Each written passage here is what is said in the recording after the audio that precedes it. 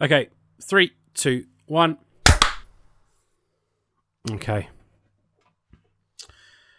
Hello and welcome to episode 164 of Laps. No, wrong. Fuck me. I literally just read the number. I know. Twat. I know. That's the best bit.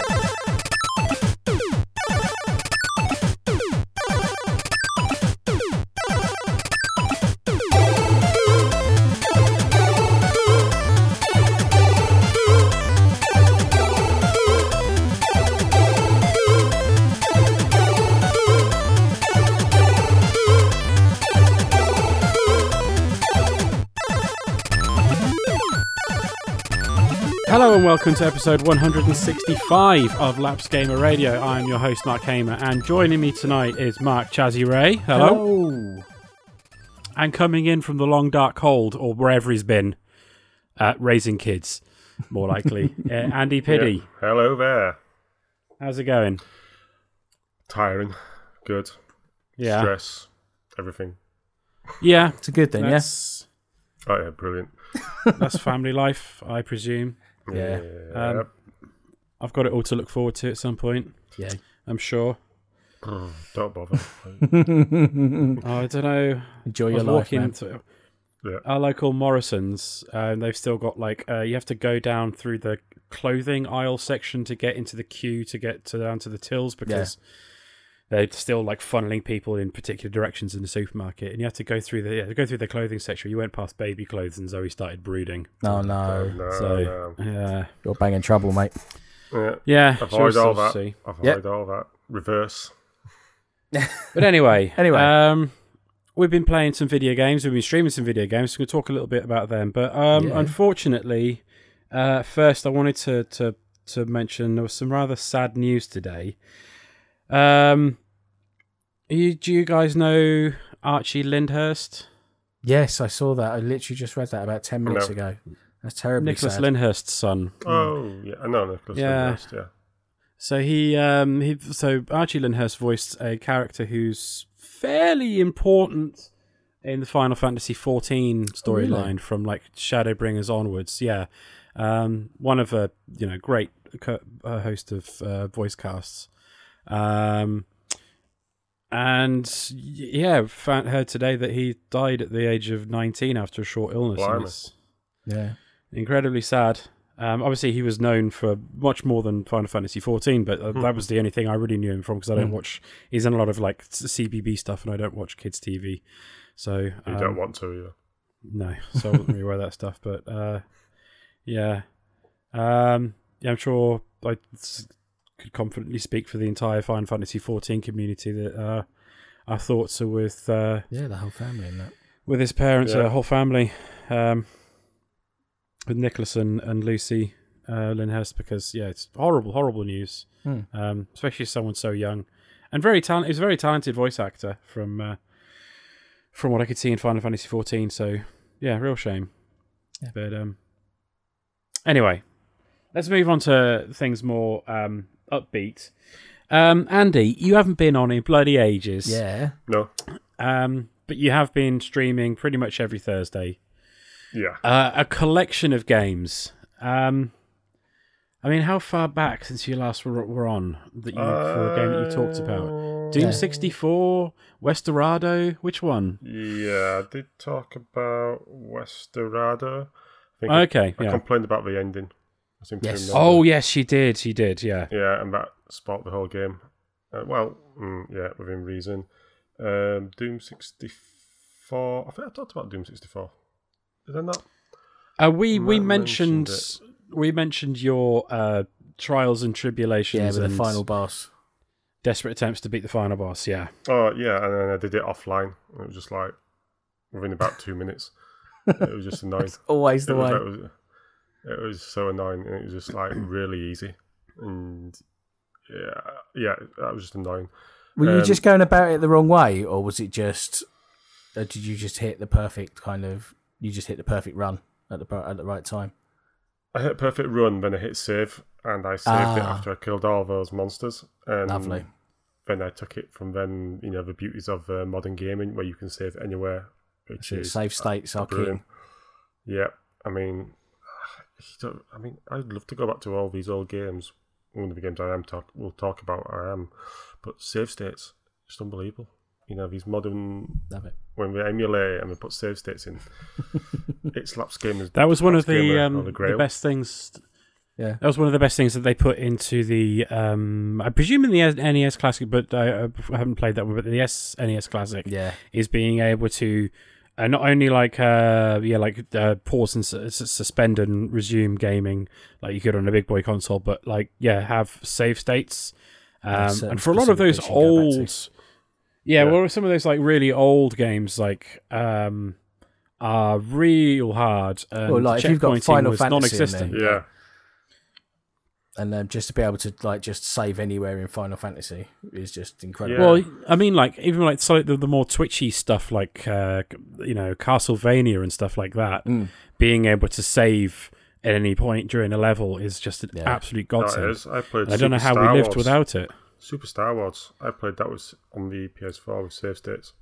Loved the game. Oh man! But save God states knows how you did it when you were back in the day. How did we do it? Were we just good? You just had hours and hours and hours and hours to just run one game over and over. We were all essentially speedrunners back then. Don't you remember Action Replay? I remember those, yeah. I remember it on the Amiga. Yeah. Yeah. So you put cheat codes in sometimes and you just play Infinite Health or something. I mean, we don't put them in anymore, so that's what I would like of a demand the return of cheat codes in every single game. That'd be nice. The classic GTA ones where you can just spawn in a tank and that kind of stuff. Yeah, I mean, some of them are fun. I mean, Lego's got them, but I just think that the whole community would love it. If you just want to play the story and with your infinite health. So what else you been streaming, man? Okay, so I went from West to Doom 64 to Lego Dimensions, one of the greatest games ever of the last decade. I might just throw that in. And one of the big level packs, which was Lego Batman. Nice. The movie. So I've been playing through that. 6 big levels, actually. 6 very large levels. And a lot of puzzles, swapping figures around. Thanks to my daughter, it takes a bit longer because she's been playing with all the Lego Dimension figures, and I can find the bases at times, but the figures have gone elsewhere. So they're all mixed up. Everything. Can you not play the game without the figures properly? Oh, you can play the game without the figures. You got the base, but I think you'll see it if you ever watch the stream. There's a character from the Teen Titans that makes an appearance because I mistakenly thought she was Batwoman. And then I couldn't find Batwoman or Batgirl. And I kept having to buy her because there were certain things I needed to do that required Batgirl. So you spend 50,000 studs to get Batgirl. And Batgirl came with the actual game, but I just couldn't find the base. Man, that sucks. So, a lot of things like that. See, what you find with Lego Dimensions, one of the annoying things is with the models, is that the figures will have individual bases. So they'll have little pictures like a Ghostbusters symbol for a Ghostbusters, and gremlins and stuff like that. But when it comes to the actual vehicles, they're all bloody orange. So you can't really tell. See, the only toys to life kind of game I've played is Starlink Battle for Atlas. And you can have like the ships and dump the ships and the characters and the guns and stuff on and off when you want to do it on the fly. Or you can just go into the menu and change it automatically without having to use the toys to life stuff, which just seems like a more convenient way to do it. I mean, I don't want to put words in your mouth, but it sounds to me like Lego Dimensions probably shouldn't have been a game of the generation because it's got some serious flaws. No, not serious flaws. It's a serious flaw. Massive inconveniences. It's an inconvenience when you let your 2-year-old play with them. All right, yeah. That's not the game's fault. No, I've got to say, I've been like obviously watching you stream and stuff, and actually thoroughly enjoying it. But I was just like blown away by just the like watching you, and I was like, oh my god, look, it's the voice cast from the Teen Titans and blah blah blah blah blah. Oh and then I went, you mentioned it. Yeah, and then I sort of went back through IMDb, and I would quite happily put this up as like the whole of Lego Dimensions as having probably the greatest voice cast in all of gaming. Do you mean by the most star-studded? Yeah, the most star-studded, right? So I've got IMDb in front of me. Here is just a small selection of just starting from A, right? Will Arnett, Sean Astin, Dan Aykroyd, Colin Baker, Tom Baker, Troy Baker. I mean, this is all like DLC. No, it's not actually Tom. Well, yeah. To be fair, stuff like Tom Baker that was just taking old lines and putting it in because Tom Baker's dead. You know? voice lines, right? He's still technically credited, right? Troy Baker. Sean Astin is Troy Baker's in every video game ever anyway. Sean Astin will he'll come around your house and water your plants if you pay him a fiver. Right, John Barrowman, Orlando Bloom, Steve Bloom, Alison Brie, Peter Capaldi, Johnny Cash, Dan Castanella, Peter Davidson, Christopher Eccleston, Michael J. Fox. Isn't Dan Castanella one of the Simpsons voice casts? Yeah. Right. Which one is he? Jess Harnell. He is, let's have a look. Scrolling back. Homer Simpson, Krusty the Clown. Groundskeeper Willie, Santa's Little Helper. Yeah. Right. Okay. So Michael J. Fox, Jess Harnell, Bryce Dallas Howard, Ernie Hudson, John Hurt. Keep going down, keep moving. Matthew Lillard, Christopher Lloyd, Sylvester McCoy, Paul McGann. So that's all the Doctor Who's out of the way. Stephen Merchant, Bill Murray, Liam Neeson, Nolan North, Nick Offerman, Gary Oldman, John Pertwee, Chris Pratt, Harold Ramis, and I could go on Ian and on McKellen and on. Must be J.K. Simmons, Matt Smith, I would say Tara Strong. That I would query how many of those actors recorded lines for Lego Dimensions, considering a significant number of them have been dead for a long time. Yeah, William Hartnell, like, to be fair. But and how much of it is simply they're just taken lines of audio from their films and TV shows and whatnot and put them in the game. Yeah. I'm not trying to discredit it because it is.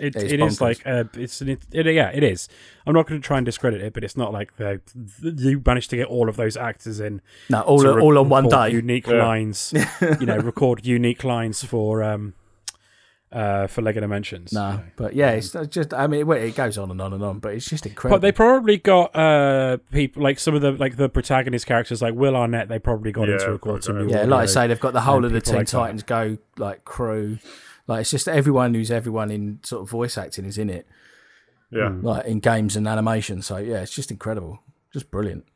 I was thoroughly enjoying like watching it and just like geeking out on, oh my god, they've got this character, oh my god, they've got this character, because there's even like variants, like so you've got Robin, but then there's variants of Robin, and then it changes the voice actor accordingly.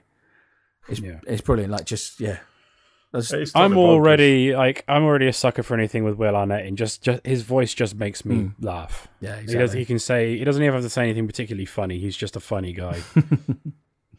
But yeah, so I'll be honest, it has got me thinking, right, do I buy this for my son on the cheap? But I'm imagining you can't pick it up cheap anyway. This is like... I probably can buy the base set.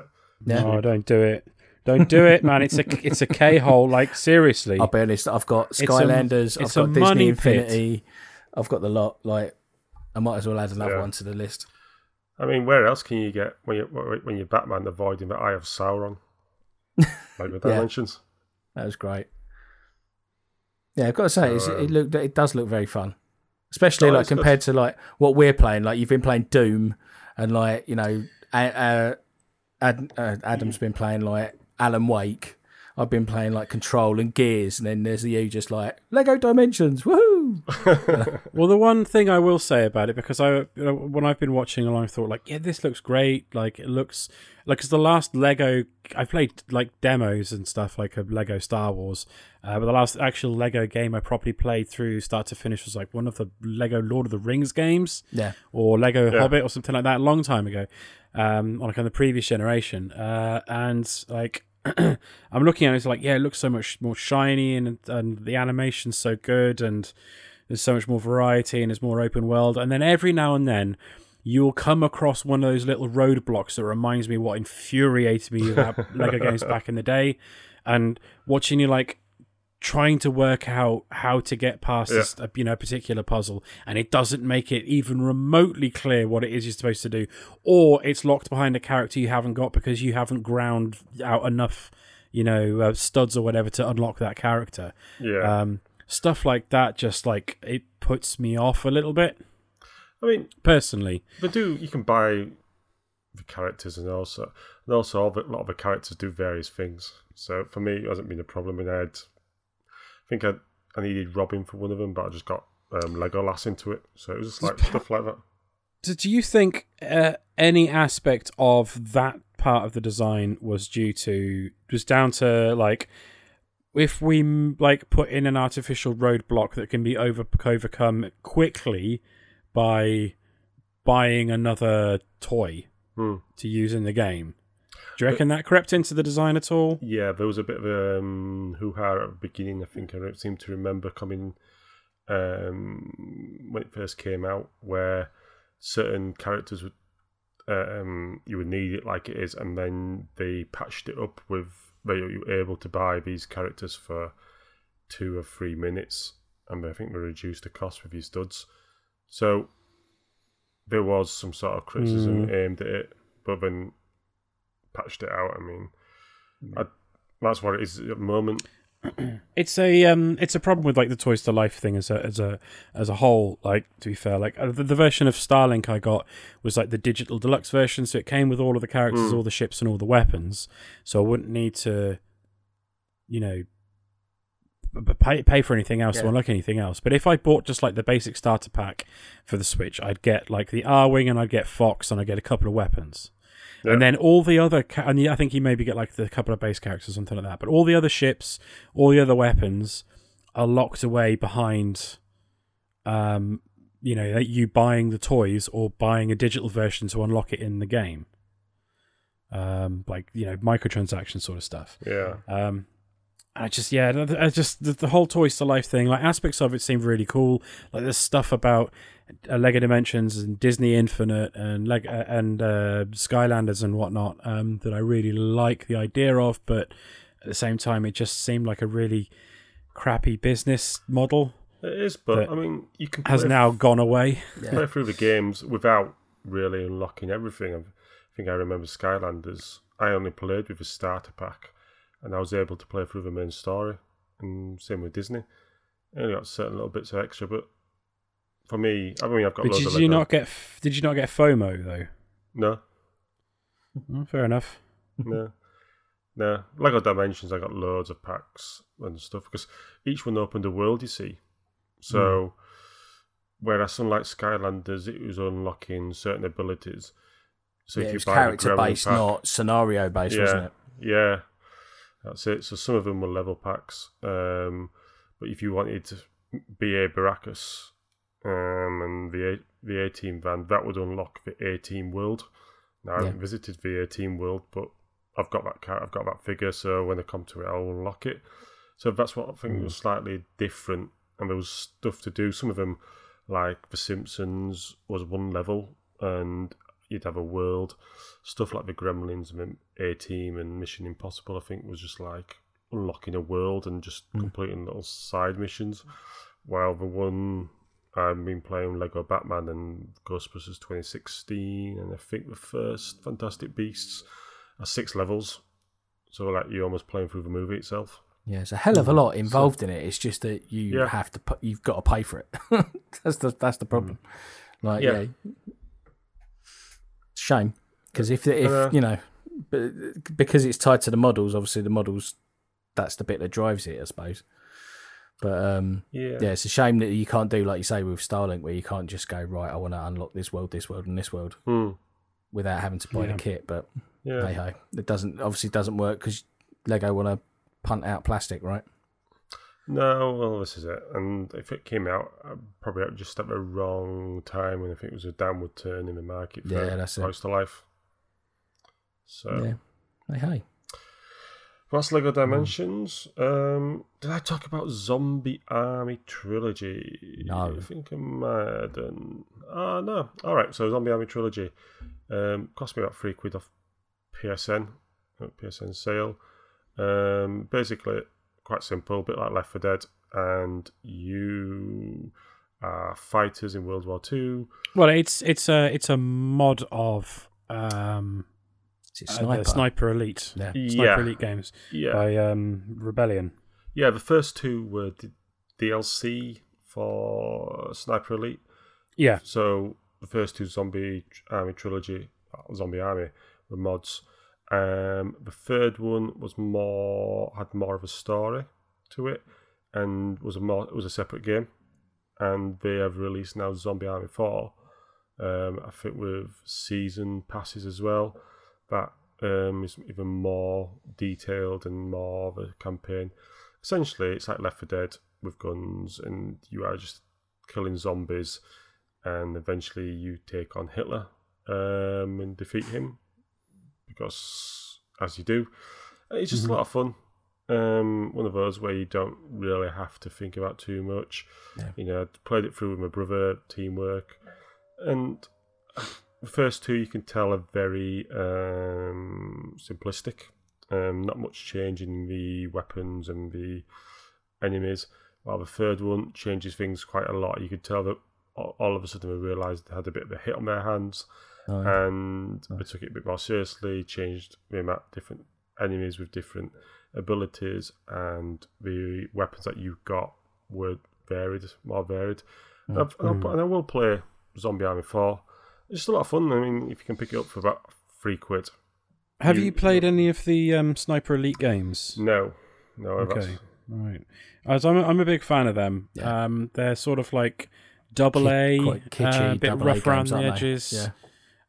But like a really quite solid stealth system, and like various levels of difficulty, to the point where, like, if you put it onto the high difficulties, you've got to gauge, you've got to try and work out in your sight, like how much above and to, say, the left or right you've got to aim with your target to account for bullet drop. And like you have to do this in all the difficulties, but like in the easy ones you'll have like a reticule that'll appear to show you where to position your sight to be able to get that pinpoint shot or whatever. And on the hard difficulties it takes it away and you have to guess where it is. But like it's a solid stealth game, stealth series. Sniper Elite V4 was the latest one. I picked it up like dirt cheap. They always end up, they're always like, in like humble bundles and price. stuff and things like that. Yeah. And they're really decent. I've only played 2, 3, and 4, but I really like them. And I tried playing Strange Brigade. I don't know if either of you two have played. No, that's one I did want to pick up. Studio. I do have it. Friend of my old podcast was actually worked on that, so I really wanted to pick it up. I should have done, really. Okay. I feel terrible, but yeah, Ryan Astley. I did not get on with it. The shooting didn't feel good. That's all. Right. I just didn't get on with it. Fair But other people may get on with it, so it's worth a try for sure. Yeah. But yeah, Rebellion make a very specific sort of game. Yeah. They're all set around the 1930s, 1940s. Yeah. And they're all third-person action games. But yeah. Well, they must be selling because we're making more of them.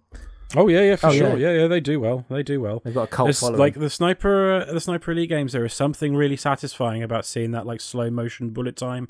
I like seeing your bullet go into a Nazi's balls or through his skull or whatever. His brain, it's grotesque, but it's really satisfying. So who doesn't like shooting Nazis in slow motion? That's right. Nazi zombies even more. Yeah. Yeah, that's really good. I'd recommend that. Then another game, you can see Adam playing it on the stream. One of the first games he streamed was Terminator Resistance. Oh God, why? Did you watch his streams? Yeah, well, some of it, yeah. And you still thought, oh, I want to play this? Yeah, I watched some of it and I played it, yeah. Andy, I will never understand you. Well, it's Terminator. Why not? Love it. That franchise has turned out some of the worst games in video games history, and still people get drawn to it, and still there's something about those. It's like me with Jurassic Park games. That's like, it, right? There's never been a good Jurassic Park game, but I keep coming back, hoping the next one will be. Yeah, that's it. Madness. It's like Aliens, Terminator, and Jurassic Park. The three, like the trilogy of games that, just waste your money. That's it. Other than maybe, even though Alien Isolation that's supposed to be good, in the back of my mind's like, no, can it be that good? Isolation? No, but it is very good. Yeah. I'm just too shit scared to play it for more than like 10 minutes. Maybe I should do it. Maybe I should do it for Halloween.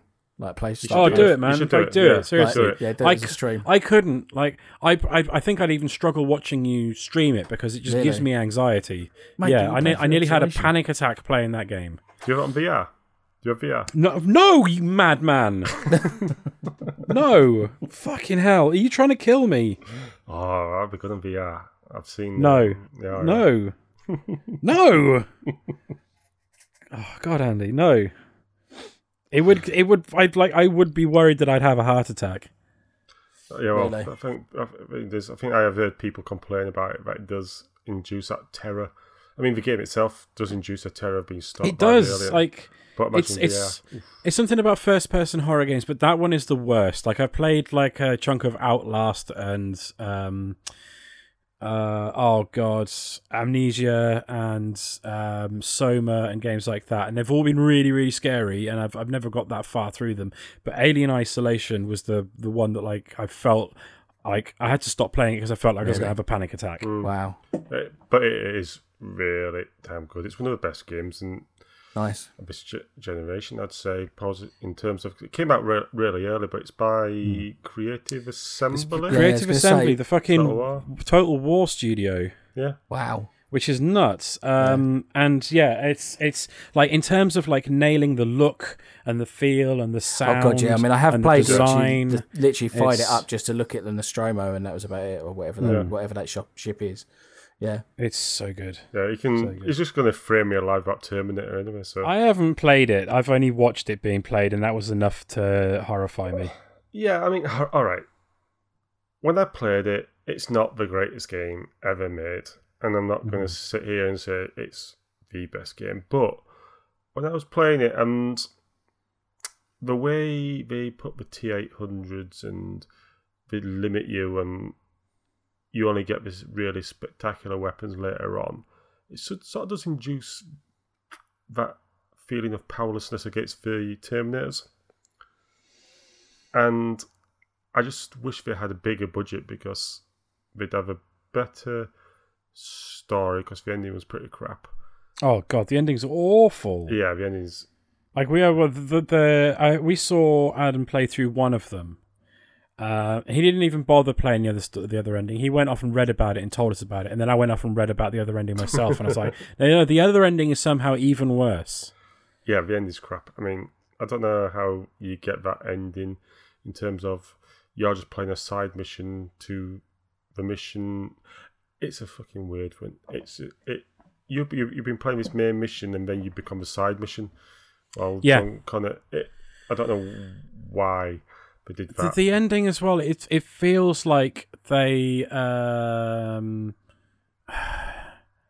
had like it feels like I had the same problem when I was talking about Jurassic World Evolution last week, and it feels like the whoever was like setting up the story for this Terminator game had watched maybe Terminator 1 and 2, but hadn't really paid attention, was like busy scrolling through their phone or whatever, playing Candy Crush or something, and not paying attention, and then wrote a story to tie into the Terminator universe based on that, and they remembered bits of it, but didn't remember everything, and they misremembered other bits and pieces, and so it didn't make any fucking sense. And it was the same thing with the storyline in... the entire premise of Jurassic World Evolution was just like someone watched the Jurassic Park films, but their heart wasn't in it. They weren't paying attention, it's such a shame because like Adam in particular is, I'd say, probably the biggest Terminator fanboy out of any of us. Like he knows the Terminator lore inside out and upside down, and he was not impressed. No, and there's certain sections that are quite good and stuff, but overall, wasn't a great game, but I think it just missed a budget and decent storyline, and someone listening on the headphones with certain characters recording their voice or their voice lines as well, because there's a couple of characters where their lines are like their audio is really blown out and distorted, like they were way too close to the microphone, but nobody was bothering monitoring it, so they just didn't change it. Oh, just little things like that I was just like, you know how I love a game that's a little bit rough around the edge. Shout out to this month's PS Plus title, Vampire. One of my favourite rough around the edges 7 out of 10 games. Go out and play it. But this Terminator game just seemed like it was just a little bit too rough, shoddily put together. Yeah, you know. But. Like they nailed the sound. Yeah, they did. And it's like outside of the character dialogue and everything, it sounded like a Terminator. You know, the guns, like the I don't know what they call the laser rifles in that. Pulse rifle. I don't know. The pulse rifles and like they sounded like the ones from the flashback scenes in Terminator. Yeah. And sort of felt they've grabbed the little scurrying about as a human you would do in that type of world, where you're not going to be walking around out in the open, you're going to be scurrying around in the sides. But that's how I felt with it anyway. I thought it could have just done with a bit more polish, a bit more cash thrown at it. But as we've seen with the movies, a franchise itself isn't a moneymaker. Would you class this as a movie tie-in game? No. Not at all? Because didn't it come out around about the same reasonably close to the last Terminator film? Yeah, it came about Dark Fate, but what do we classify as a movie tie-in? Is it a movie tie-in as in... Are we tying it in... like you play through the movie, or like King Kong? Or is it something like... No, not like... Well, I guess like there's two types. There's like the officially licensed video games of the film that they used to make and then stopped making for a while. And then there's like the movie tie-in ones like Jurassic World Evolution, which is set as a direct sequel to the first Jurassic World film. Yeah. And it reaches like voice casts from characters from that. Or like this, which ties into the Terminator movie, world and whatnot. I can't think of a game that fits into those criteria, which is good. Like, I suppose, objectively good. I suppose it's expanded universe, isn't it? Apart from Spider-Man 2. Yeah. I suppose it's expanded universe type of thing where it is part of a Terminator universe, but it can be ignored, or, like the whole of Star Wars. The expanded universe was wiped out, essentially, apart from a few. So it can be taken where you've got the main continuities and movies, and then you've got the comics and novels, the TV series, I think is part of it as well. I just think it's probably like a franchise tie-in, would you say? I guess at this point they did become something a little bit bigger than that, because there have been so many other media, but then I don't know. I just watched Adam play through the entire thing of that and thought, there's no way I'd want to play this. I enjoyed experiencing it through Adam's frustrated eyes, but I wouldn't want to play it myself. No, I mean, it's not something I recommend. But if you're a big fan of a franchise, then yeah, I think I absolutely. If I was more of a Terminator fanboy, then I probably would play through it. But I'm not. It's not one of my favorite movie franchises, so I'm not like hooked into it. No, in the same way. I think probably the best Terminator games are RoboCop versus Terminator one on the Mega Drive and SNES. What about his inclusion in Mortal Kombat? Does that count? Can do if you want it. Yeah. What else? Free War. Titan Quest. Now, Titan Quest is a Diablo-esque type of game on the PS4. It originally came out in 2005, 2006 on the PC, and set in ancient Greece. Mm-hmm. So I'm playing it through with my brother. It's one of those sort of like to play these Diablo-esque games. It's a lot of fun. It's a bit different in the sense that you are. There's certain. It's tough. Put it this way, it's quite tough. Oh, Diablo's tough. Yeah, it's tough, and it's the way you level up is an interesting level up tree, and you go in certain ways and certain specialisms, which is quite good. But yeah, we'll play through together. It's an enjoyable one. I haven't played it for a little while, but that is. I've just released 2 DLCs for it, Atlantis and Ragnarok.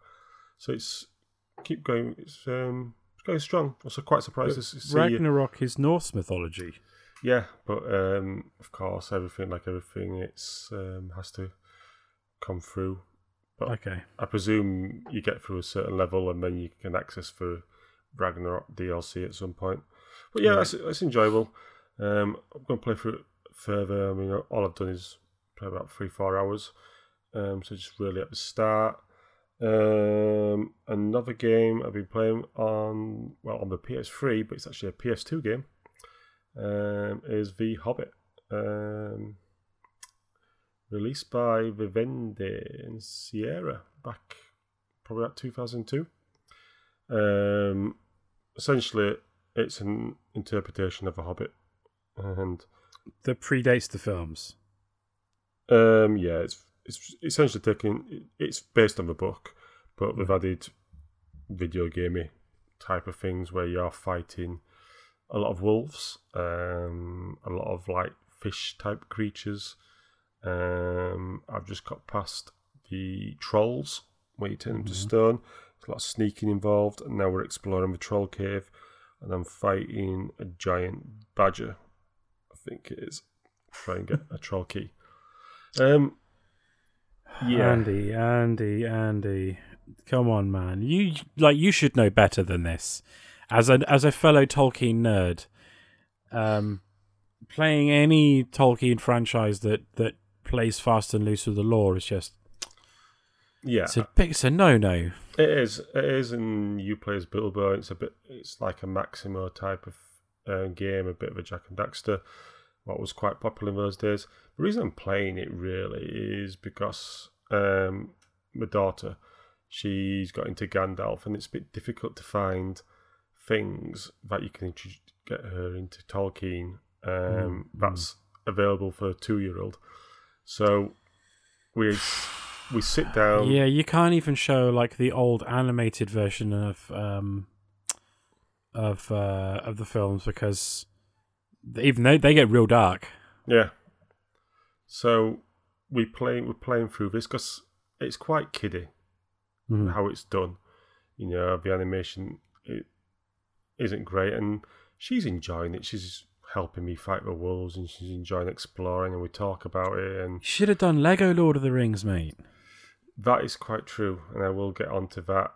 But I thought we'd take The Hobbit, and then we will probably do the Fellowship of the Ring. There was a Sierra version of that, and then it might be a bit of a jump for a 2-year-old because, although there's some dark elements of The Hobbit, that's still it was still a kid's story. Yeah.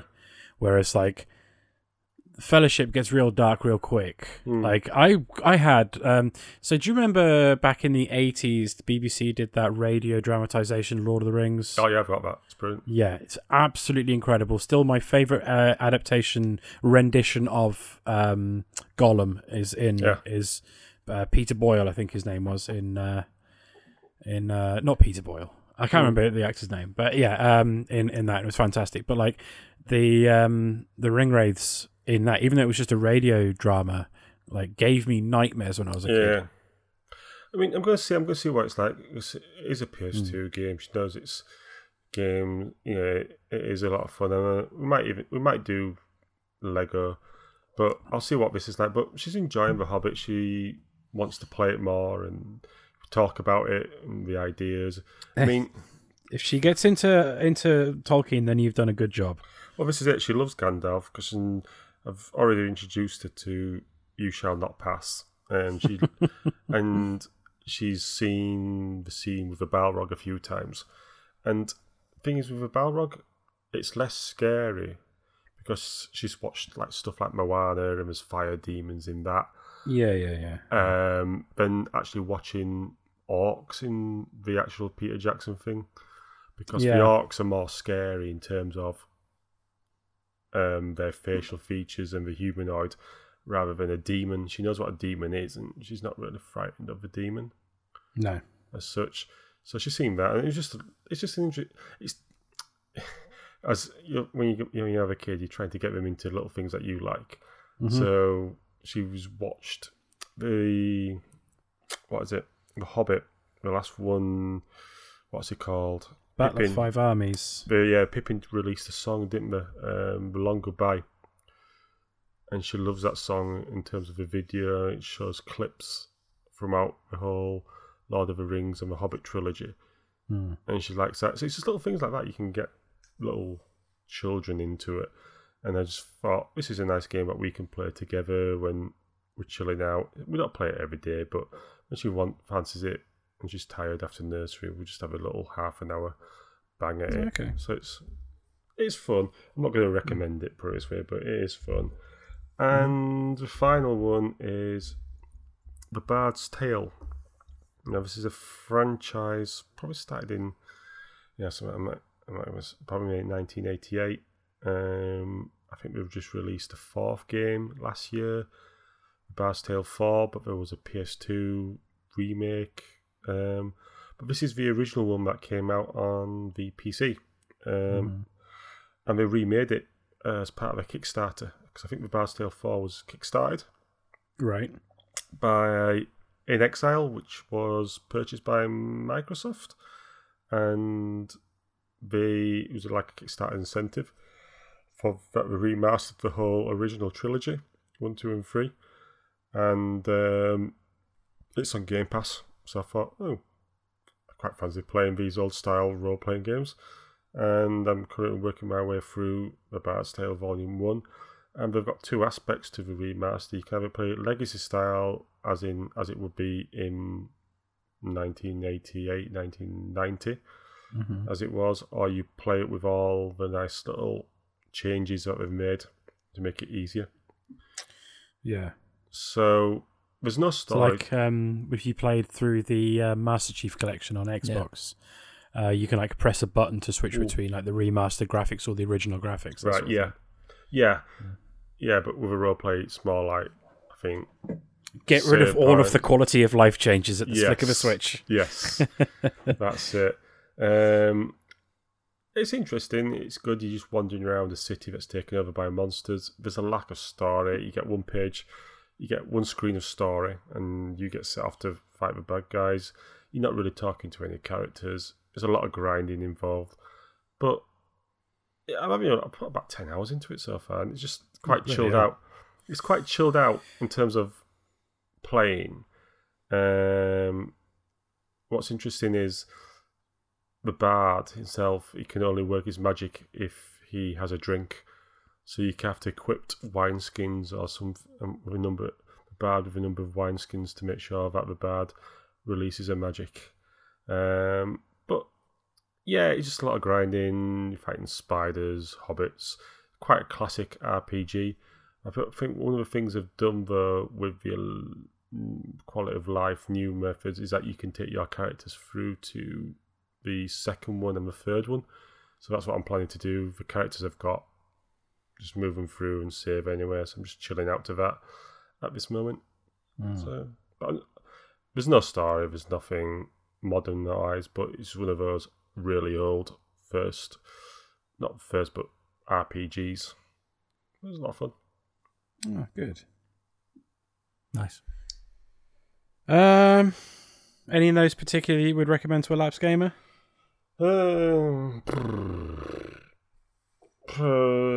Zombie Army and Lego Dimensions. All right. Yeah. Cool. Chazzy. Hello. What have you been playing? I've been playing Spelunky 2. Follow-up. Every lunchtime. Well, every lunchtime I can. I keep seeing the alerts pop up on my phone. Yeah. And it's work happens while I'm in a meeting. No, it's one of those things, man. It's one of those things where as long as someone at work isn't trying to ring me to ask me some inane question during my lunch hour, then I am trying to learn how to play Spelunky. Because I played, like I said before on the stream, like sort of 4 hours of Spelunky, I reckon, and the original. And not that I didn't get on with it, it was just one of those games where I was not in the mood to just keep banging my head against the same 2 levels over and over and over again until I got good. But now I am, for whatever reason. Some masochistic part of me in lockdown is obviously has decided that's what I want to do. So yeah, I'm thoroughly enjoying it, and it's a wonderful game, absolutely wonderful game. It's weird because it's like bringing in the information I had from those 4 hours of Spelunky has actually sort of hampered me a little bit, but also helped in kind of other ways because at least I know that I've got to use ropes and bombs and all this kind of stuff, and that there's shopkeepers and blah blah blah. But I know enough of the framework, but I don't know any of the nuance. And actually picking up the nuance in this, I seem to be doing quite okay. So yeah, it's brilliant because there's part of it that's very much like a Soulsborne where you're just right. This is the run. Let's just test the boundaries. Let's see what I can do, can't do, blah blah blah. And it's very difficult and punishing, and you. But then there's another part of it where you will get, I don't know, like hit by an arrow box that will then push you into an enemy. The enemy will fire you off of a cliff, and then everything starts to cascade in a hilarious way that is just like you can't help but laugh at it, even though it's you're way into your best run ever. Like that's like the very core of Spelunky. That's it, the joy of stuff like that. Yeah, it's like I was on the stream. It seems that Column is my is like my lucky mascot. Every time he turns up in the stream, I get as far as I normally get. Like I get my furthest.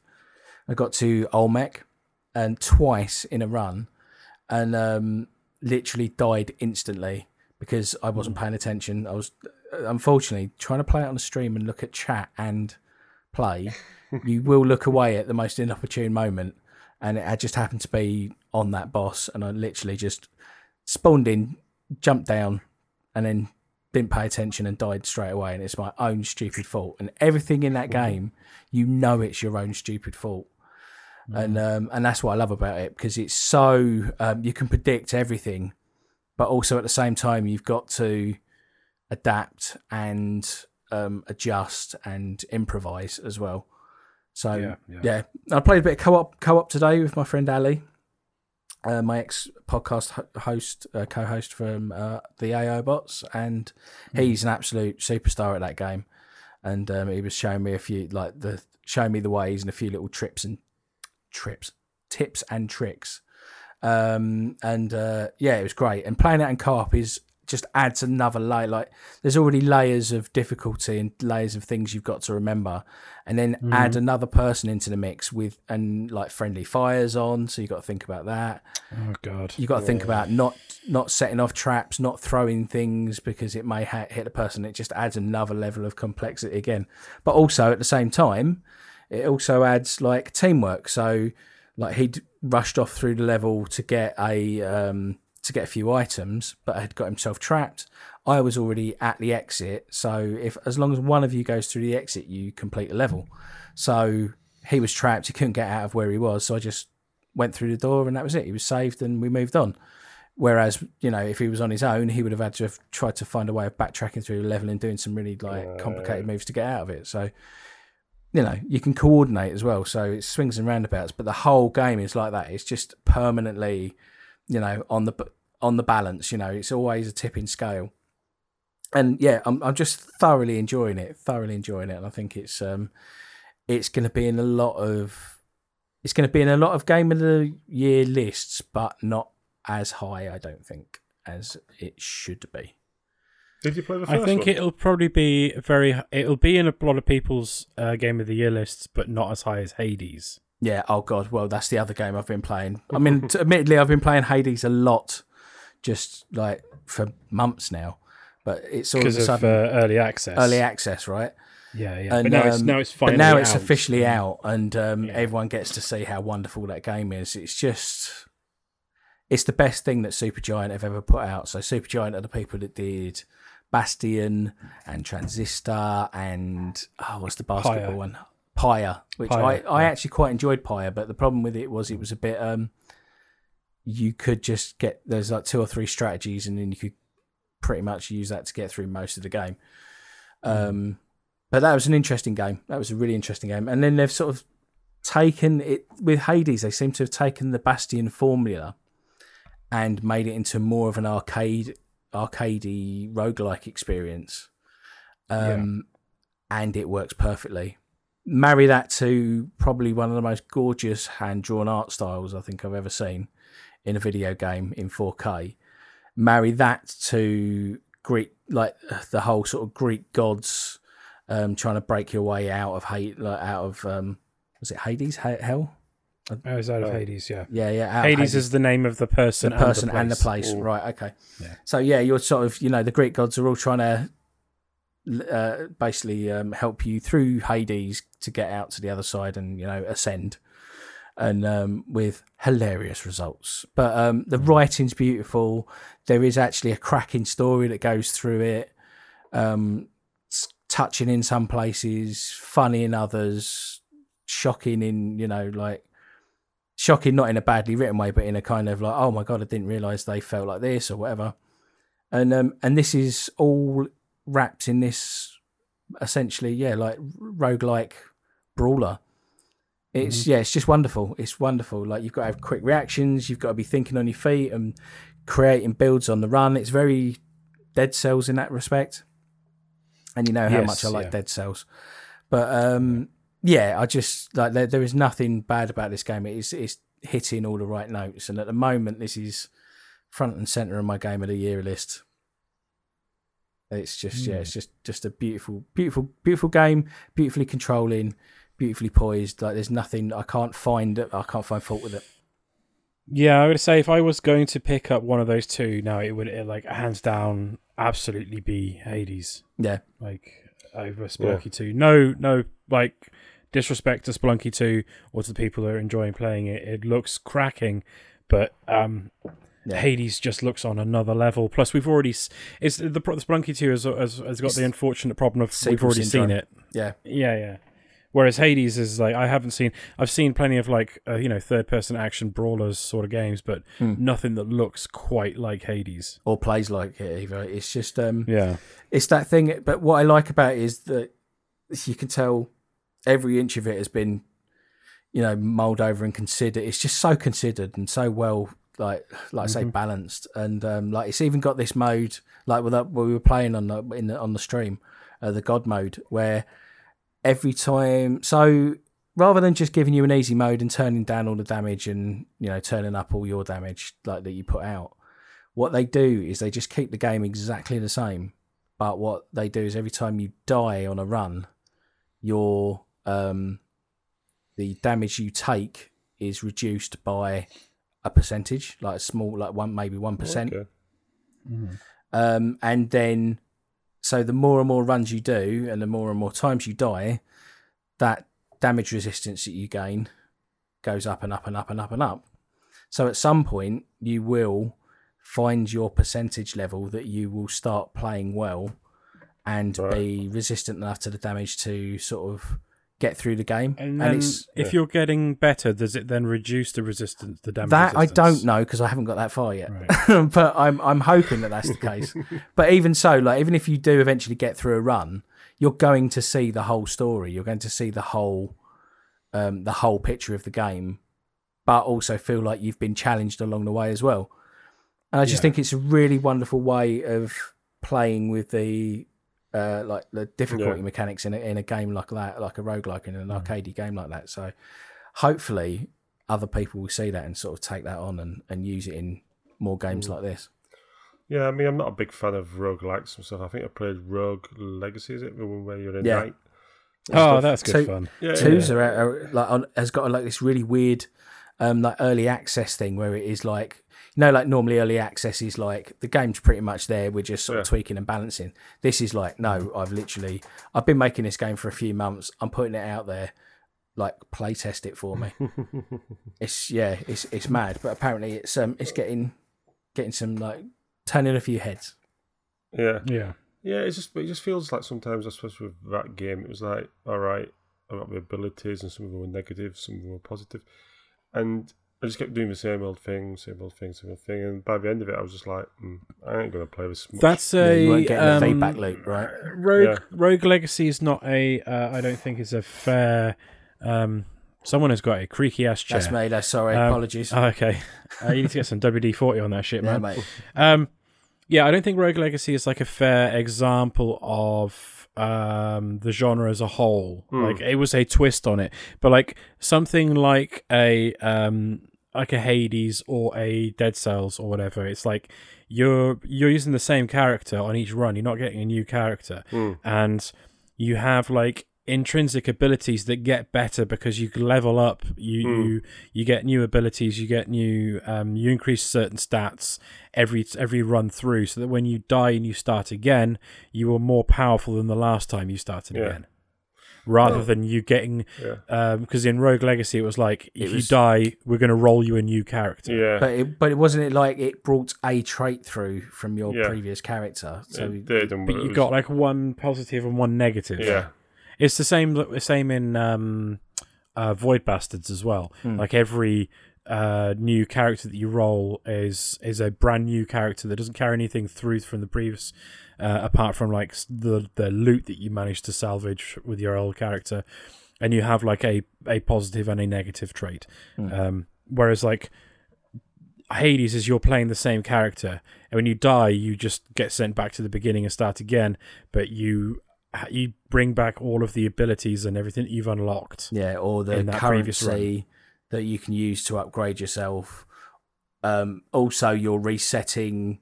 That's a reset point to then push forward any story beats that they want to inject into the game and like get you to interact with. Yeah.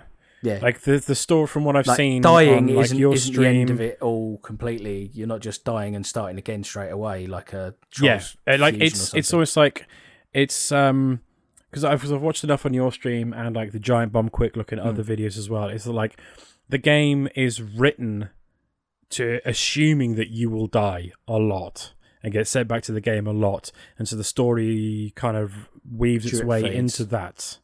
And you get more dialogue options with more characters every time you die and get sent back to the beginning. So oh man, I need it. I need to play it, but like this game's so good. Like, I'm gutted I missed out on the sale on the Switch. Where Dead Cells, like I ended up double dipping on Dead Cells, bought it on the PC early access, and then I got it on the Switch.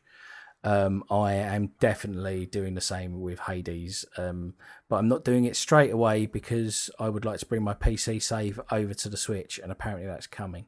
So I'm just waiting for that to be confirmed, and then I'm going to do it. Then I'm going to jump in.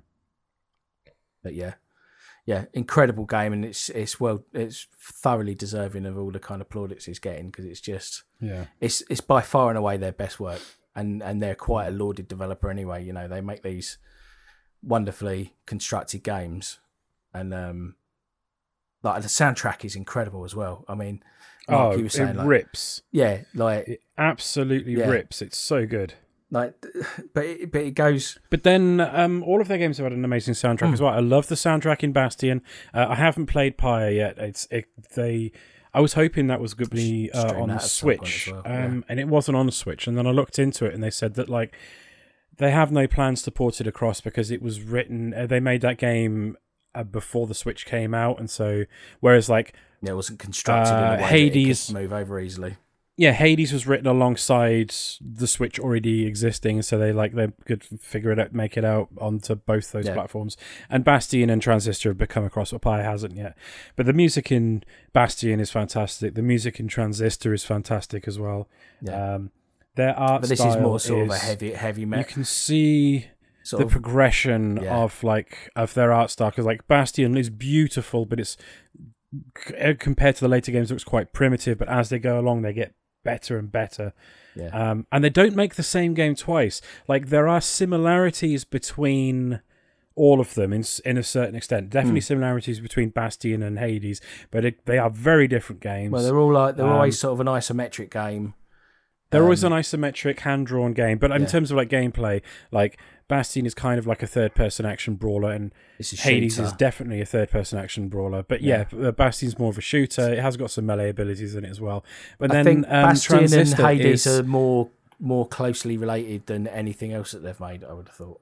Yeah, because like Transistor's kind of almost it's quasi turn-based. It's a turn-based RPG, isn't it? Essentially, yeah. No, it's incredible. Like I say, the soundtrack, that just kind of like sort of heavy indie rock that then steps up into sort of light metal and stuff. But with with also elements of Greek music in there as well. Yeah. It's just beautiful, absolutely beautiful. Yeah. Like I say, it's the hand drawn artwork. Like that, they purposely give you points at which to stand and take in the view, and and every single one of those is just like gorgeous.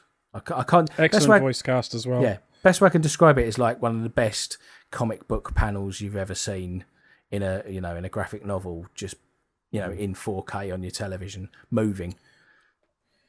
Yeah, I can absolutely see why everyone's going mad about it, and I can't wait to actually get to play it at some point. Yeah, thoroughly recommended. Thoroughly recommended. And then I got. I missed picking it up in the sale.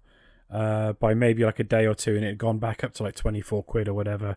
But at the same time, I've also got a lot of like small indie games on my Switch that I haven't finished, which should probably get finished first. So the only other two things I've been playing, but I've only literally dipped my toe into them, so I'm not going to really go into it. Maybe next time we're recording, maybe next week. I picked up. Well, one of them for sure we'll be able to talk about because I'll have played it as well. Yeah, that's it.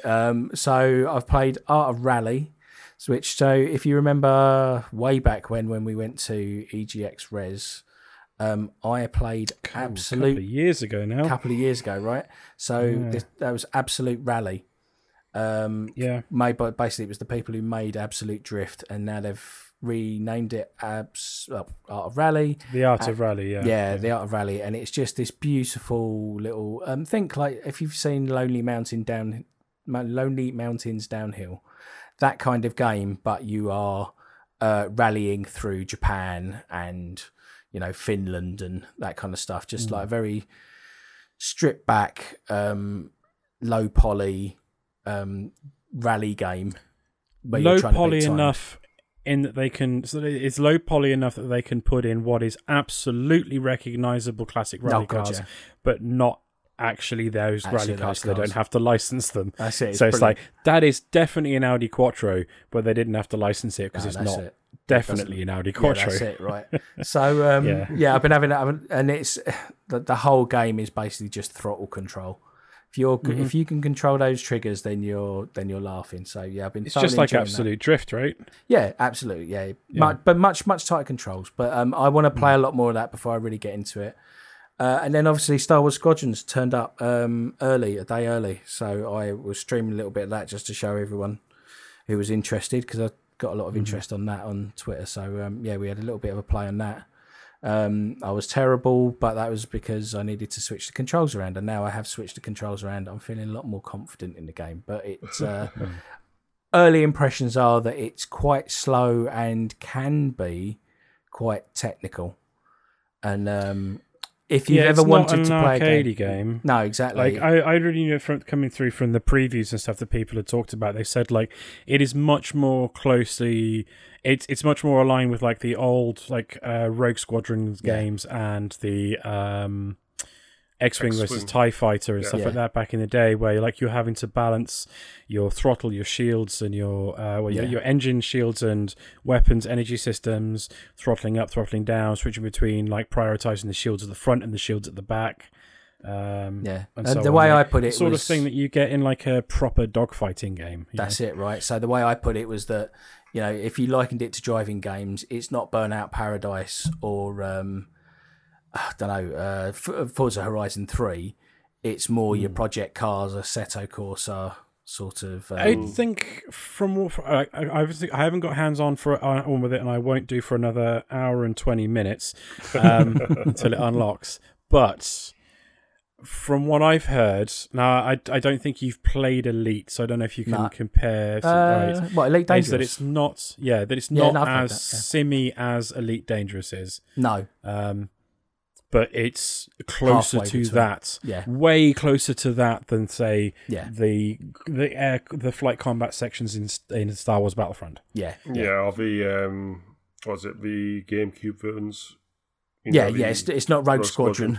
Yeah, it's not Rogue Squadron, but thoroughly enjoying it at the moment. Getting right into it. Like I can imagine if this supports VR on the PlayStation. It does. Be a bit, You can see there's sports VR and PlayStation, and you can PC. see that. Just like sitting in a cockpit and just looking around would be amazing. But if you've ever wanted to just float it, like you've ever watched Star Wars and gone, do you know what? What I've always wanted to do is just sit around floating in space and then go into a waypoint. Like if you've ever wanted to do that, then this is the game for you. You can do apparently something which I. It's something that was like, I don't know, I'm going to get super nerdy here. Have either of you watched I always say have either of you watched, then knowing full well that Chazzy doesn't watch anything. Andy, have you watched the remakes, the envisioning of Battlestar Galactica? No. Okay. The space combat works I did watch the early ones.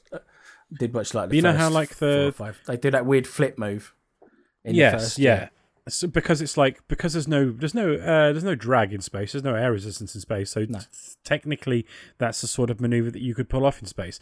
Apparently, you can do stuff quite similar, but not quite as extreme as that in Star Wars Squadrons. You can drift. Nice. And it's like there's some really advanced techniques. Like obviously, we'll be able to talk about a lot more next time we get together to record because we'll have both played a chunk of it. Played a lot more of it. There's a lot of different. There's 4 different classes. I want to try like 4 an different A-wing and a ships Y-wing and like being a So you've got like a fighter, an interceptor, a bomber, and a support, and they all handle very differently. And a X-wing handles differently to a TIE fighter, an A-wing handles differently to a TIE interceptor, and so on and so forth. And there's something like a list of like 50 different components that you can fit to the ships that change the loadout, the way they handle, the sort of role they can play and whatnot. Like there seems to be like a surprising amount of depth to it. Am I right? No microtransactions at all. Yeah. So am I right in thinking that EA have finally learned? Yeah. Am I right in thinking that this is also cross-play across all the systems? Cross-play, cross-communication. Wow. It's kind of nuts. It also it's not just, it won't portion off people in VR and not VR into separate hangs as well. Like if you've got a mate who's playing in VR. And you're not. If you're playing on PC in 2 dimensions and someone's playing on a PlayStation VR headset, you can still play together, which is nice. What we've always wanted, and I don't know why it's taken everyone so long. So I might get the game. I was quite interested. I did Polygon review today, and they were like waxing lyrical about it. Even the main campaign itself was meant to be really good. So like I say, the cutscenes have been like if you've played Battlefront 2. Like the cutscenes are on that level, the story is kind of on that level as well. Yeah, it's don't say that, because the story in Battlefront 2 was awful. I didn't think it was that bad, but like the cutscenes. They did the story, didn't they? They did the single player in Battlefront 2. These developers did. This developer, yeah. So I'm not coming to it for a camp. I'm not coming to it for a story. That's not why I play. I'm coming to it to play the X-wing and what's the big? There's like the big multiplayer mode that's in it. Fleet battles. Fleet battles. That's what I'm coming to it for. Yeah. No. Once you lads are all on it, then like I say, we'll definitely set up this LGR squadron and try and invite as many people as humanly. Yeah, it's cut price as well. It's like 35 quid. 35 quid, yeah. 27, I think you can get it off eBay. Yeah, but it does say on the front of the box in front of me, Xbox One and Xbox Series X. So I'm hoping that they do the right thing and give you the free upgrade once you. Well, we'll see. Yeah. Let's see. Yes. We'll see. And not the S, Xbox Series X, whatever it is. Actually, no, it does say Xbox One and Xbox Series X. That's what it's got on the front. It doesn't say Xbox Series S? Nope. Huh. Because now this is interesting, because that's the first game I've heard of where it's specifically stating like it'll play and run on next-gen consoles, but only one of them. Yeah. Interesting. Yeah. Interesting. Yeah, no, they've not highlighted the S. It's just One and X, yeah. Maybe something to keep our eye on. Whether this becomes a trend. I mean, obviously, it's not something that would ever happen with the first party. I'll tell you why. It's because looking in the small print, it says 4K Ultra HD on Xbox One and Xbox Series X. So HDR gaming on Xbox One S and newer consoles only on compatible TVs. So because it only runs 1080p, they're not pushing it. Oh, I see. Well, it'll run 4K HDR on my PS4 Pro, so I'm happy with that. That's it. But yeah. Shall I rattle through what I've been playing then? Because I've only got really a couple of things to talk about, to be honest. What have I been playing? Okay, so I picked up in the Big in Japan sale God Eater 3, which is... I'm a big fan of the God Eater series. They're even more niche than Monster Hunter. So God Eater is like... It always gets said, like... And I'm guilty of this myself as well, of just saying, like, it's anime Monster Hunter. Which on the surface of it is, but it's kind of got more in common with something like... It's got more in common with Phantasy Star Online than it does with Monster Hunter. Like, you're fighting big monsters with giant oversized weapons, but it's more... it's shorter missions. Like, the hunts usually last about 10-15 minutes. You jump into an arena with like other people or with a squad of up to 3 AI characters. You get in, you fight. The combat's much, much faster and frantic than it is in a Monster Hunter game. You get your kill, you get out, and it's like quite short because the series has existed for most of its... the Monster God Eater 3 is the first God Eater game that wasn't developed first on a handheld system. If you see what I mean. Yeah. Everyone's gone quiet. Yeah, I'm just trying to process it, mate, if I'm honest. So yeah, so it's like it's just like a quicker, more immediate sort of fix with a ridiculous over the top anime storyline about these monsters and the end of the world, and lots of like silly words and phrases that don't make any sense to me because I wasn't paying enough attention during the cutscenes in the previous 2 God Eaters. But yeah, it's just real good, wacky, over the top. It scratches that Monster Hunter itch for me, but in like a different way, because it's much quicker. Like I say, it's much closer to PSO than it is to Monster Hunter, and it's really cool. Like, you've got a good like collection of weapons, but all of like you select a melee weapon, you select a gun, and you select a shield. But all 3 of them come together into one thing. So you have like your giant sword that then transforms into your gun, which then also transforms into your shield when you need to do defending. So that's a bit like Vanquish. Kind of, yeah, but there's just like a lot more freedom in the loadouts and whatnot, and your characters are a lot more mobile than they are in a Monster Hunter game. Like you can like air dash and stuff like that you can't do in a Monster Hunter game. It's just, it's just I love it. I love it. It's not for everyone. I'm not going to recommend it even for a lapsed gamer, because it's just silly and very niche. Yeah. Before I get into the main game I've been playing, couple of others. I played the other week. I streamed like the first few hours, first like main mission or two of Dishonored's Death of the Outsider, which is the last one in the series. It was a standalone DLC, like 8-hour long campaign thing that I had not played. And I've explained this before, and it doesn't sound any less stupid every time I explain it. I didn't play it because I figured if I didn't play it, then there was always some more Dishonored left for me to play at some point, because they didn't seem like they were going to be making any more mainline Dishonored games. That may change now that Microsoft own the whole shop, so we'll see. But sorry, do you think? Well, I don't know, because Dishonored didn't, as like it's had 2 bites of the cherry and it hasn't sold particularly well, and it's been heavily discounted, like as soon as both times. Maybe, but maybe. Also, and now they've got Deathloop as well. They've got Deathloop, and I'm looking forward to that. So maybe it's time to just put some closure, wrap up that Dishonored story. But I can always go back and play him again. But anyway. Death of the Outsider is really interesting. It's set several months after the end of Dishonored 2, and you play Billy Lurk. I can't remember what name she went by in Dishonored 2, but she's like the character on the boat who helps you through the plot of Dishonored 2. Right. And you go and meet up with Daud, who was the guy who murdered the Empress in the beginning of the first game. Blimey. And he hatches a plot to kill the Outsider, who's like the shadowy, sort of ethereal, ghostly character who lives in another dimension and gives all these characters their powers. Not very far into the story.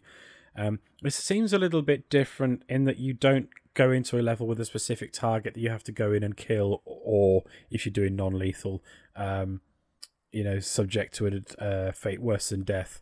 You don't really have targets like that.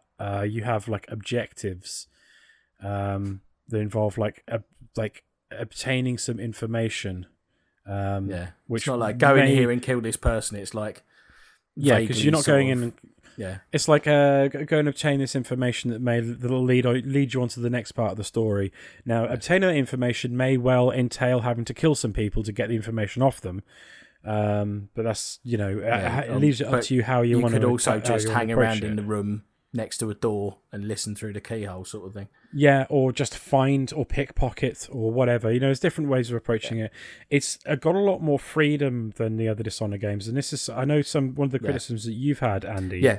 Is the playing in a particularly lethal way leads to a high chaos world state. There is no chaos world state in Death of the Outsider. It doesn't matter if you play non-lethally or fully lethally, the state of the world will not change. That's kind of it also gives you some. Why did it change then? Why did it change? I think it's basically it's because I don't want to give away too much, but basically right near the very beginning of Death of the Outsider. Anyway. Right near the beginning of the Death of the Outsider removes the mark of the Outsider from Billy Lurk. Right. And does something else to you. So basically you have a completely different tool set. You're not operating within the same set of rules as the characters were in the first two Dishonored. So you have completely a different set of tools. So you've got the blink ability where you highlight an area and blink to it. But this time you highlight the area and then you'll send a projection there, and you won't warp there until you press it again, which means that you can set your escape route before you do something, which is amazing.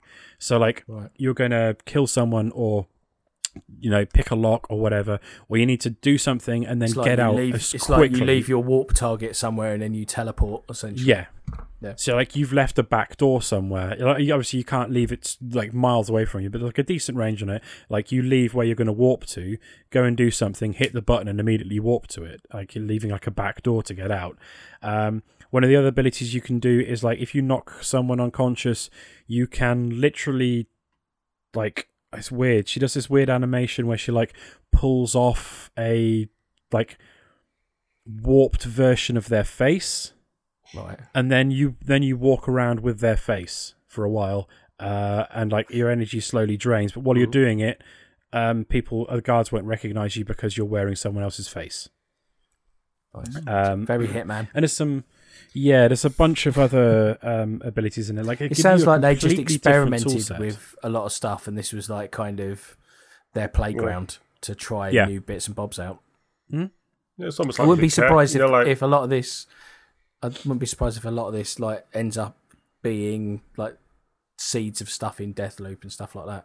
Yeah, possibly. Yeah, because there seems to be a lot of connective tissue between Deathloop and this. But there's they just got more playful with it and tried out some new things. So apparently, once you beat the main game, you can play through again on New Game Plus, and you can use a loadout of powers from Dishonored 1 or Dishonored 2. I can't remember which one it is. Like an old one's like traditional Blink, Domino, and one of the other abilities. It's just a completely different tool set, completely different way to play. It has side missions. You get like contracts that you can pick up to be like, go and kill this person but make it look like an accident, or go and kidnap this person and put them over here or whatever. Like little optional objectives you can do in a level which get you more, resources to...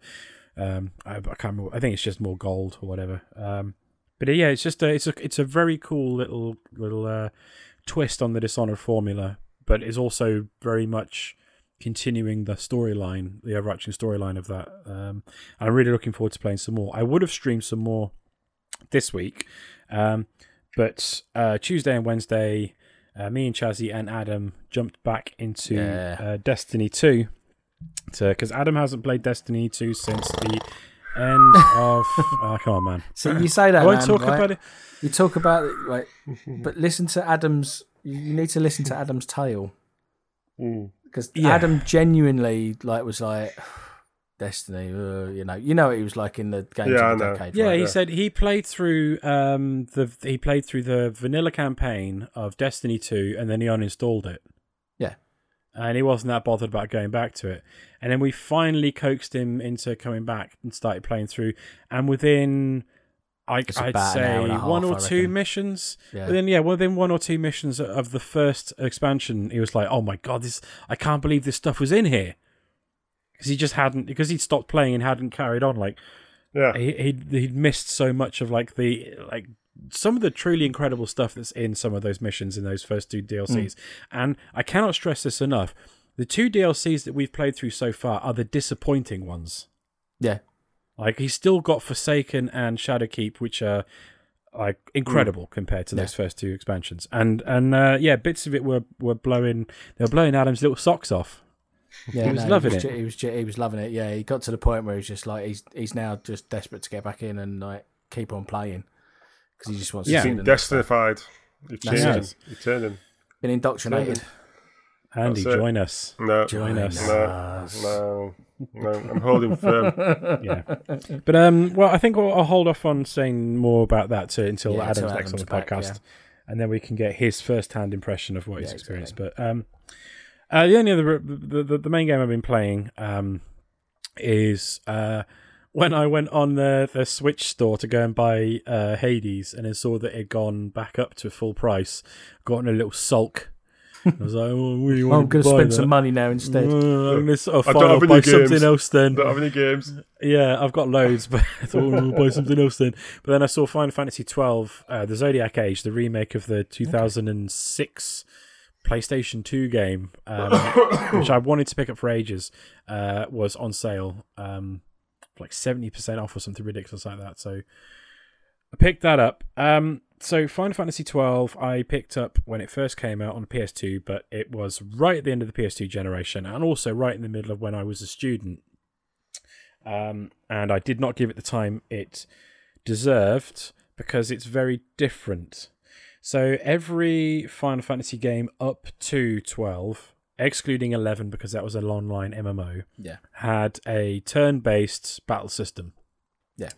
Now, 12, presumably because of the development that had gone into Final Fantasy 11, is very, very different. So your characters sort of engage in enemies in real time. Everything happens on a timer. Like the time will clock down before you do your next action, and the same for the enemies. And when you go to select your abilities, go to select what action you want to do, time stops when you go through the menu and whatnot. But it all happens in sort of real time. But what's really cool about it is like you go through like a team with like one character you're controlling and two other characters in tow for the battles. Plus occasionally you'll have like a guest character that'll be there to make it up for a team of 4. And what makes the combat system really interesting is this thing called gambits. So gambits is a series of if this then that lines that you put in for characters. You unlock different abilities through the so first of all, the game has jobs like an MMO game does, which apparently some of the real old Final Fantasies like 1, 2 and 3, which I haven't played, had some element of this. But it's like your characters don't have, like in any other Final Fantasy game, like a set role. You select whether you want to be like a white mage and concentrate on healing, or a black mage and concentrate on like destructive spells, or a knight, or an archer, or whatever. You select their job from a set of roles, and then you unlock abilities on an upgrade tree depending on what role they are. And then you go through and you set gambits. So, and it's all things like if allies' health below 30%, then cast heal. Right. And stuff like that. And you can you can set up your team to basically run on autopilot. And I mean that you turn gambits on and off individually for your characters. So you can turn all 3 characters onto like automatically run. And if you set the gambits up right, then they're just a well-oiled monster killing machine. And every time you run into a group of enemies, they smash them. They're keeping each other alive. They're getting rid of status effects. They're attacking enemies based on their weaknesses because they're automatically casting the spell to be able to see what weaknesses they have, and so on and so forth. And as they've done with a lot of the other remakes they put through, you can, by hitting the left shoulder button, run the game at 2 times speed or 4 times speed. So the traditional grinding out to try and level up your character by running around an area, fighting monsters over and over and over again until you've leveled up enough, which is something that's in like every JRPG that's ever existed ever, is now a doddle. Because your characters are all fighting automatically, and you put the game on 4 times speed and just run around an area killing everything whilst watching crap on TV, and I love it.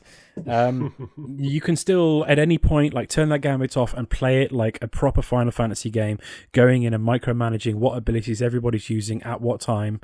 And it's still like a huge expansive Final Fantasy world with a very deep story, and like some genuinely well-written characters for that series. Like early some like 7, 8, 9, 10, some of the characters in those were awful, and especially once they brought in voice acting in 10, some of those characters were terribly voice acted. Not so far in 12, they're all been fantastic. Excuse me. You can play it like micromanaging everything, but when you want to just switch off, you can just turn on these like if this then that protocols on your characters, whack it up to 4 times speed, and just sit back and grind to your heart's content without having to think about anything. I think that might make it, I know there's like an initial amount of work you've got to do to set these gambits up. Once it's done, it could possibly be the most lapsed gamer-friendly JRPG I've ever played, because the game, if you set it up right, plays itself, if you know what I mean. And like a lot of JRPGs like this, like 30, 40, 50 hours long, is because you're having to spend quite a lot of time grinding. But if you're not, because you're playing it at 4 times speed, suddenly that gets cut down so much more that it's not a monumental task to actually finish the game. Just the freedom you have to be able to play that game and experimenting with how you set your characters up to handle different situations is really cool. There are so many different permutations of Gambit's instructions, and then the priority order that you put them in. Like, there's a hell of a lot of depth in there if you want to go into it, or you can just go and look on the internet and see what people have found as to be like the best setups for particular characters and just input those, or play with it yourself. I'm really, really enjoying it so far. It's one of those, like, I've progressed a good way through the story, and then I just haven't gone any further in the story just because it's been my game that I like turn on and just fiddle with the battle system and then go into an area where there's some tough enemies and be like, is this more efficient than the last setup? No, come out, change it around again, jump back in. It's in a weird sort of way. It's kind of like how you like would be setting up your setting up things in Motorsport Manager. Right. You know, like you set up your car before a race and you go in and it's like, oh, no, it didn't work particularly well that way. Maybe I'll change a few things around and set it in. Yeah. Again, it's like that. You go into an area, there's an area fairly early on where some particularly tough enemies spawn, and they'll keep respawning every time you go in. And I'm using it as like a testing ground as to how good my logic board for each character is.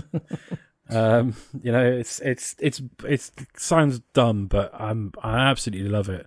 I understand that Justin from Last Save Loaded is a big fan of it as well, because he was giving me some tips and tricks on things you can do to beat some particularly tough enemies early on and get massive XP boosts and some other little the things you need to know to really make the most of your characters and builds and stuff. Yeah. But it's such a unique system. They kind of deviated again with Final Fantasy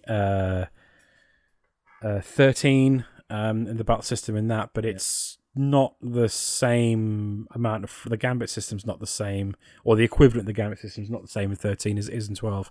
No. And then by the time they get around to 15, it's just full-on action, action RPG, and Final Fantasy VII Remake, and by the looks of it, 16 is just full-on. It's pretty much Devil May Cry now.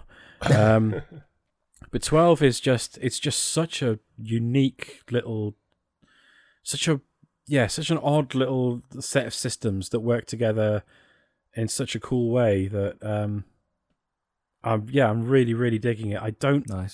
I really wish I'd played it properly back when it first came out. I'd probably given it the time, but I just wanted more, turn-based combat, Final Fantasy, and I got it, and it wasn't that, and I was too impatient and didn't really give it the time of day. It's weird how that happens. How you're just like, it's not the game that's not ready or not good. It's just that you just weren't there.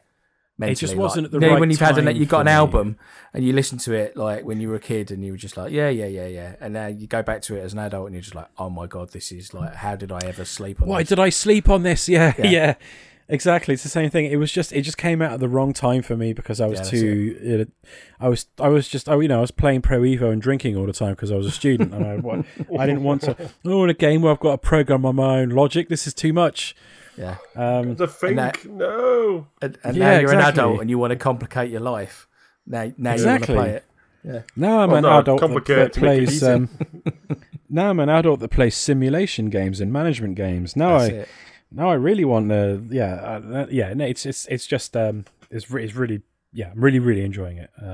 Nice. I say that it's the closest thing I have to a perfect lapsed gamer, a JRPG I can think of. That's a slight the only thing exaggeration. that would make it more perfect is if it was shorter. Let's be honest. Yeah, I'm saying there's a slight exaggeration. I'd still say so. If you wanted to play like a JRPG, but you don't have Persona. The time, it would be something like I Am Setsuna.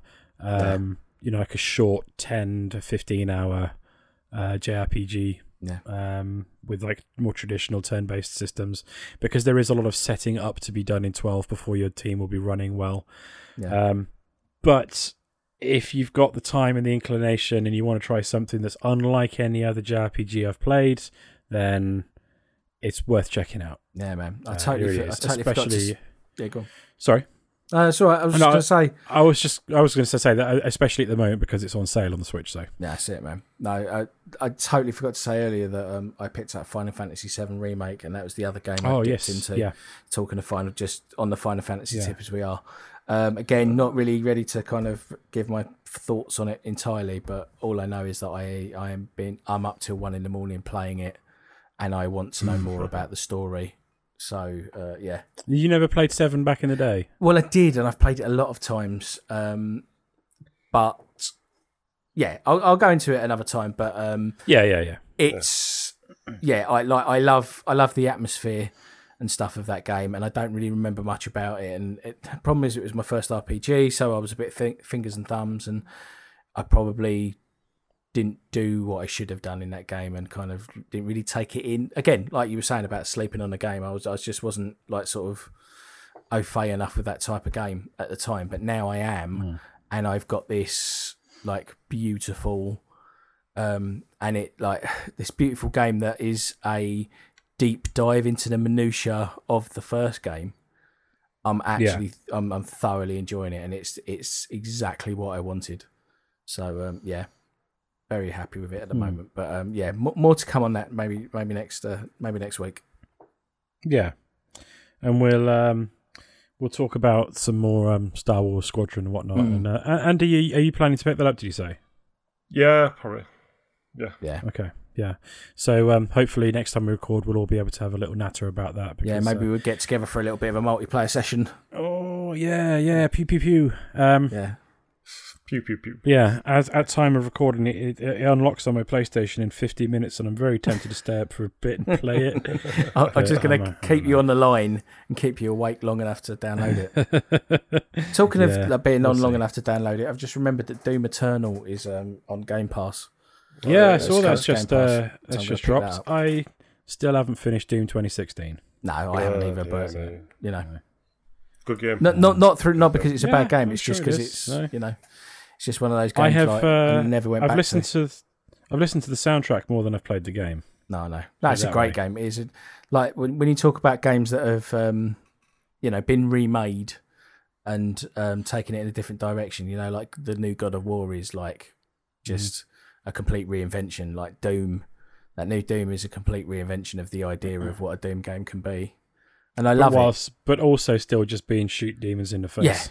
Yeah. It's just great, and I'm interested to see how Eternal because Eternal has a lot more story. Yeah, and I'm interested to see what that's like. So I'm gonna dip into that and then maybe go back to play 2016. Yeah, I should get 2016 finished and then jump in and play Doom Eternal. Yeah. But it's on Game Pass, so I can dip into it, play a couple of hours and go, that's all right. Yeah, and then sack it off if you don't like it. That's it. Right, we've been talking for an hour and a half or more. Shall we wrap this nonsense up? Yeah. All right. As always, you can find us over on Twitter at LapsGamer. You can go over to the Laps Gamer Radio YouTube channel. I haven't uploaded anything in there for a while. I have got something in the chamber, but I'm really struggling to edit it down to less than half an hour because there's too much good in it. Split it into some highlights. It's some highlights from a Wreckfest session like a couple of months ago, and I just haven't. I can't. It's because Colin was in there. Yeah. There's just too much gold for me to cut out because anything that comes out of Colin's mouth is gold. So I can't cut it down enough. But I'll figure it out and I'll get it. I may just upload the whole thing. Screw it. Yeah. But of course, you can go and check out the Laps Gamer Radio Twitch channel. I will be streaming over on the LGR Twitch channel myself eventually once I get a PC built. But it's a bit of a faff doing it on consoles. So I'm streaming at Basement Shacks. But twitch.tv/Basement Shacks. But of course, it's hosted on the LGR one as well, so you can see over there. Chazzy's streaming at either on the LGR one or on twitch.tv. Yeah, I'm halfway between the CH4ZZEE. Yeah. Long story. And Are you streaming on your own or on the LGR one? I can't remember. I was LGR. On the LGR one, okay. Yeah, eventually, hopefully, we'll all be on the LGR account, but unfortunately, because we've got our own accounts and then we're switching between. Yeah. It's really difficult. So it's a faff on consoles. Yeah. It's easy on PC, but it's a faff on consoles, so I can't be bothered to change it every time, Yeah, that's it. So we're just doing the hosting thing. So, but it seems to be working. People seem to be finding us, so it's all good. This episode should be out, fingers crossed, on Monday or Tuesday. I'll aim for Monday, but I've got a lot on this weekend and some busyness at work. But hopefully we should get it out then. So if it is out on Monday, then on Monday night, me and Chazzy and Adam will be streaming some more Destiny. Destiny Tuesday, lols. Tuesday, Nick should be back. We nicked his night this past week. Yeah. So we could stream some Destiny. But Nick should be back, hopefully. If not, then we will happily take that night again. Wednesday, guess what? Destiny again. We won't try and make it 3 nights in the bounce. That would be ridiculous. But we've got a lot of stuff to drag Adam through before he's up to date with Destiny 2. Yeah. Thursday, more Lego Dimensions Batman. Yep, last level. Yeah. Lovely. And then Fridays, we usually... you can catch me and Chazzy and Nick usually over at the Codec Moments Twitch channel or YouTube channel. Yeah. Well, sometimes though, Andy streams on one and Matt streams on the other. Broadcast to the other, and they're broadcasting on both.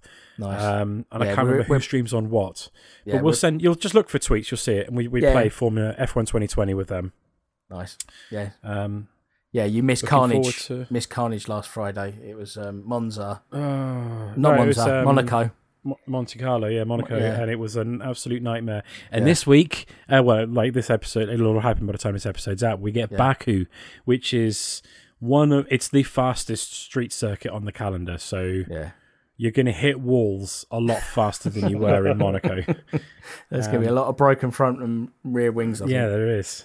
There's going to be a lot of spin outs. There's going to be a lot of aggressive AI maneuvers. So Andy, this is how bad Monaco was, right? When you don't turn up for a race, it just the AI takes over your car. So Nick didn't turn up, and neither did Andy. And downtown Andy Brown. And both of them basically came 1 and 2. Like they literally won the races without turning up. The AI difficulty. So when I'm playing in campaign mode, I've got the AI difficulty set, which is at about my level, which is 70 out of 100. Right. And that's about my level, and it's just about in the sweet spot. I may be able to bump it up a little bit, but that's just about my sweet spot. Yeah. In that multiplayer, where they're playing on like 40 out of 100, which this thing is still classed as easy. We should be able to absolutely piss all over the AI. You should absolutely be able to walk all over them. And they had 2 AI stand-ins and came 1 and 2 in the race. Yeah. I finished outside the points. It was carnage, absolute carnage. It's a small, tight track, and we were just bouncing off walls and smashing our cars to bits and spinning, and it was hilarious. I loved it, and Baku's going to be good fun. Yeah, it's good fun. And then Saturday, more on the home stretch now for Gears Tactics. On the home stretch, nice. Yeah, it's bring Tyrone home. Bring Tyrone home. That's right. That's hashtag Bring Tyrone home. It's we're on the last. So we're into Act 3 of Gears Tactics. Is it a 3-act structure? Yes, so it's the last act, but it's 8 chapters in. So that's probably I reckon 2 more streams.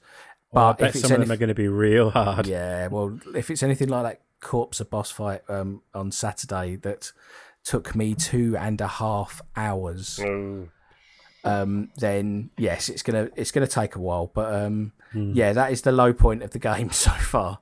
Literally, I'm just going to give a little shout out to Dougie because he literally sat there for 3 hours watching me play that, and 2.5 hours of it was literally me just trying to beat this boss. It's horrible. It's just horrible. And it's a real cheese boss as well. Like it's just constantly throwing enemies at you at the wrong time and stuff, and it's just out to get you at all opportunities. Keeps you on your toes. That's it. Yeah. So got there in the end. And Good. Yeah, you will hear the visceral grunt as I completed took the final shot from me. So yeah, it's all good.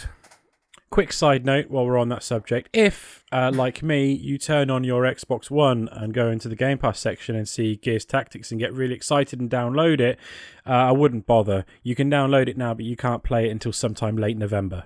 Yeah. So they're letting you pre-install it early.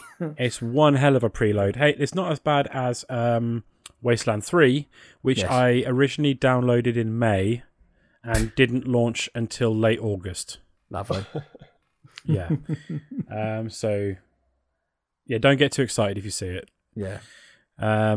Yeah, that's what we got going on the streams coming up. Not much else really going on, but yeah, just keep an eye on our Twitter, and you'll see if there's any schedule changes or anything changing up. And but you're probably guaranteed it's Destiny at some point in the week.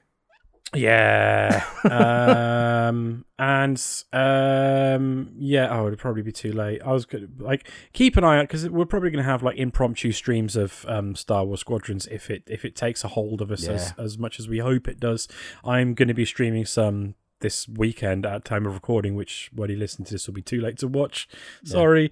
Just keep an eye on Twitter and you'll see what's on. Yeah. But anyway, I'm waffling now and it is late.